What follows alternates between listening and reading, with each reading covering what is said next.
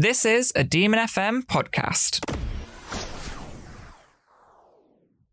Welcome, Happy New Year, and to the second podcast in our Hidden Voices series. Podcast reveals, like an onion, some of the voices from Leicester that we don't normally come across. I'm very pleased to say that for this podcast, we don't need to disguise anyone's voice, but we are going to give voice to a subject which we don't normally hear too much about, which is namely Leicester's homelessness problem. And here in the studio, we're joined by none other than the chair of DMU's Homeless Outreach Society. Her name not only resembles that of a superhero, but I can assure you she's flexing every muscle in her work and her mission to reduce this problem and get students engaged. Can I welcome Tess Power? Hiya, how are you?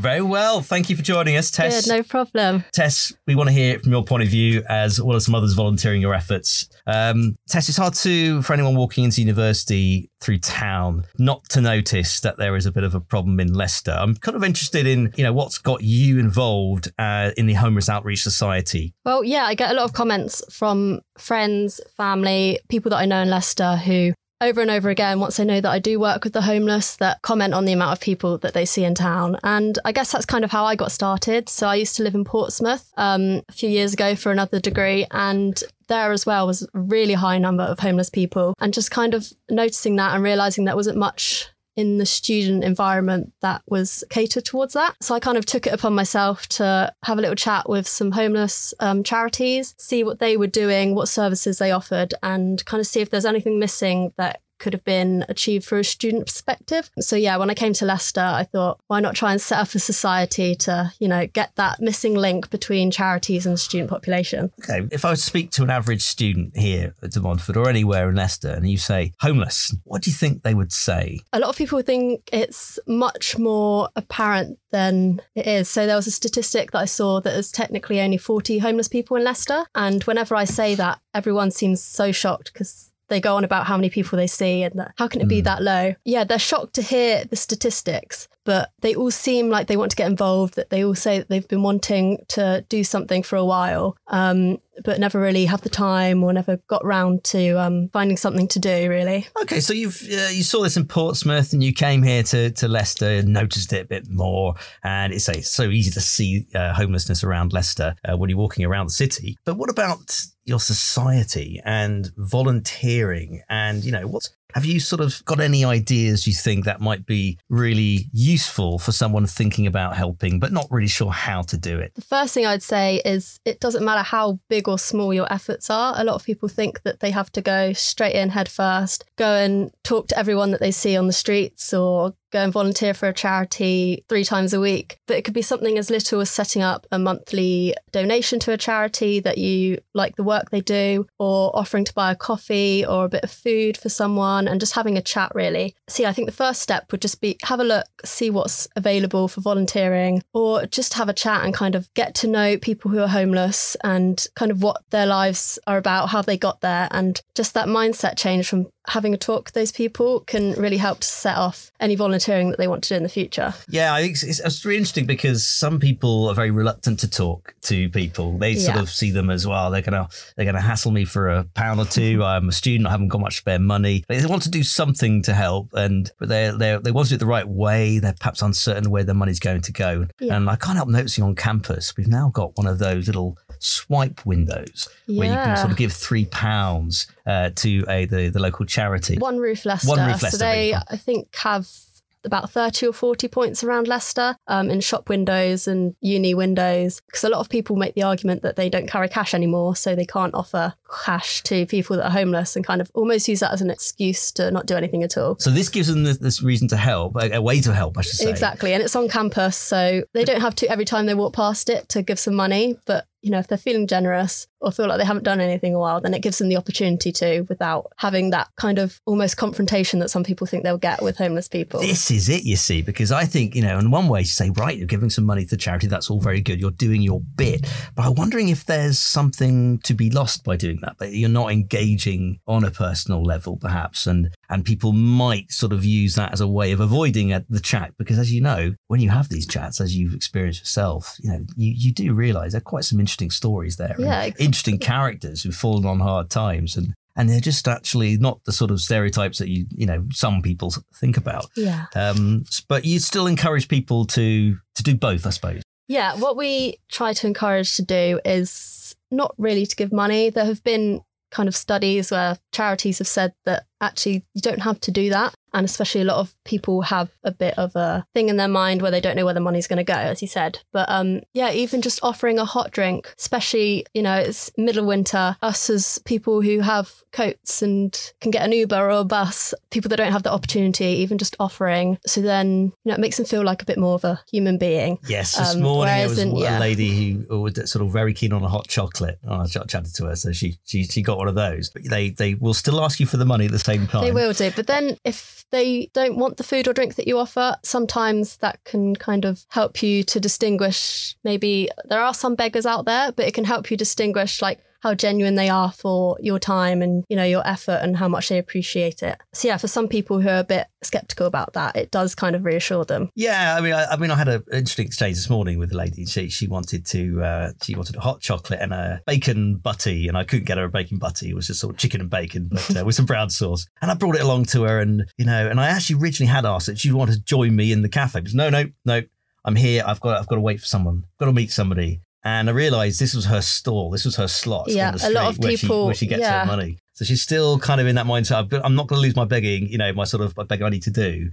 But if you want to give me some food on the top, brilliant. Yeah, I had a similar thing. So I used to volunteer for a breakfast morning for a charity called The Bridge in Leicester. And on my way there one morning about 5:30, a homeless man came up to me and asked for some money to buy some food at McDonald's. And I told him that I was on my way to the breakfast morning if he wanted to come along, get some free food, have a chance to have a shower, have a bit of chat with people. And when he found out where it was, he realised it was too far away from his normal spot and that he wanted to make sure that he was around in case, someone else took his spot. And, he had that comfort in his area where he's been for the past few months, I think it was. But he was very happy with the offer of me to bring back any spare food on the way home. So a lot of them, it's about, what they've grown used to in the city, who they know, if they've got friends. Your patch means much more than exactly we would think it would mean as someone passing by. That's really important. Okay, so let's just return back to ways of getting people to help with organisations like The Bridge that you mentioned, which is very close by. What can someone do at an organisation like The Bridge if they want to volunteer? I mean, what sort of roles can they do? If you sort of turn up and say, right, I'm volunteering, key DMU student, what next? What can you do? So somewhere like The Bridge and a lot of charities around the area, they will hold breakfast mornings or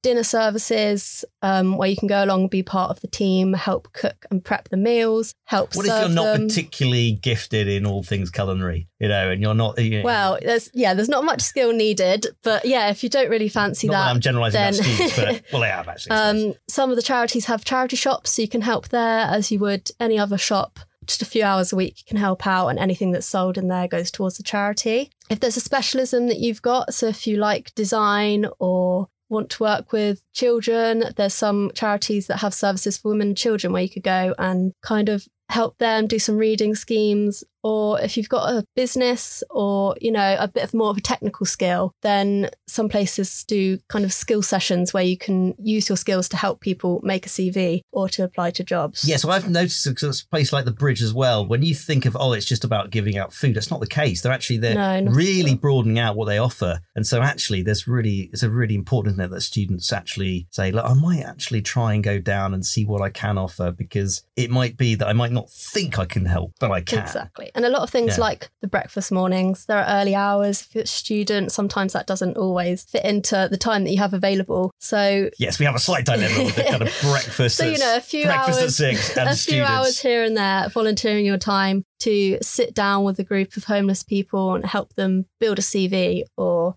to help in a craft session, them just to relax and kind of feel like they have that company and not really have the stress of being on the streets in their mind. Even if it's just something like that, that still helps everyone. Excellent. Brilliant. So let's think about now 2020. We've got the Homeless Outreach Society at DMU. Have we got anything in the pipeline that we want to get our audience aware of? Well, the main thing we've got for this year is on the 26th of March. It's Thursday night. We've got a big sleep out that is run alongside The Bridge. They're working with DMU and Leicester Uni. So on both their campuses, bring a sleeping bag, sign up. you can come along and spend the night out on campus as kind of to get an idea of what homeless people have to go through for months or years of their life. It's not to claim that we are trying to be homeless for a night, but kind of get the idea that if, it's a bit cold and a bit uncomfortable, we've got the luxury of going back home into our beds. Yeah, that event's kind of raising awareness of the Bridge as a charity and of homelessness as a general issue in Leicester. So yeah, that's going to be a big night. And does that translate into donations? So yeah, we ask that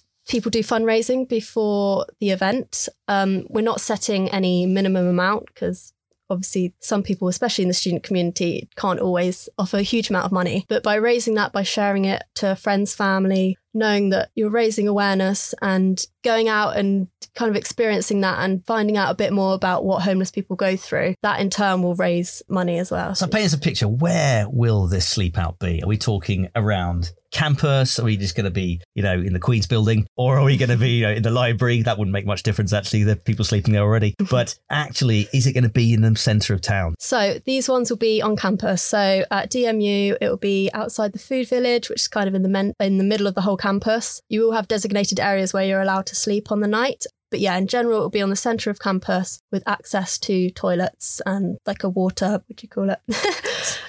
Water, yeah. Water fountain. Yeah, to water. Right. So yeah, it'll be on campus and students that are walking through can come have a chat and see what's going on if they're not actually doing the sleep themselves. But yeah, it's kind of for staff, what would you advise bringing, let's say the temperature drops a bit, So a sleeping bag is necessary. Yep. Cardboard boxes will be provided to kind of use as a sleeping mat. We ask that you kind of don't bring too much, that you try and keep it simple and try and think about realistically how much the homeless would have. They wouldn't be able to bring their whole wardrobe. They wouldn't be able to bring 3 loads of meals and Tupperware in their bag. So yeah, and the whole point of the night is to be with company, have a bit of chat with people, and then essentially sleep out in the cold and see how much you can tolerate with the cold. I imagine it'd be quite a sort of social occasion as well, actually. It is, of course. You've got loads of people there. You'll have staff, you'll have students. Some people might bring a few family members that they wouldn't interact with if you've just go to uni and you're on your course and you do your societies. So it's great to kind of come together and see why, as individuals, you've come to this event and you're supporting the Bridge and the Homeless Outreach Society, and kind of just have a chat and realise how lucky you are and how actually you do have a home to go to at the end of the day. And even it's just a glimpse of what the homeless people go through, and then that kind of will give a bit more of inspiration on how people can volunteer and support charities. So hopefully that could springboard into a sort of a voluntary stint. Exactly. And that'd be fantastic. Did you do it last year? I did do it last year. It was on Leicester campus. And how many people came out for that?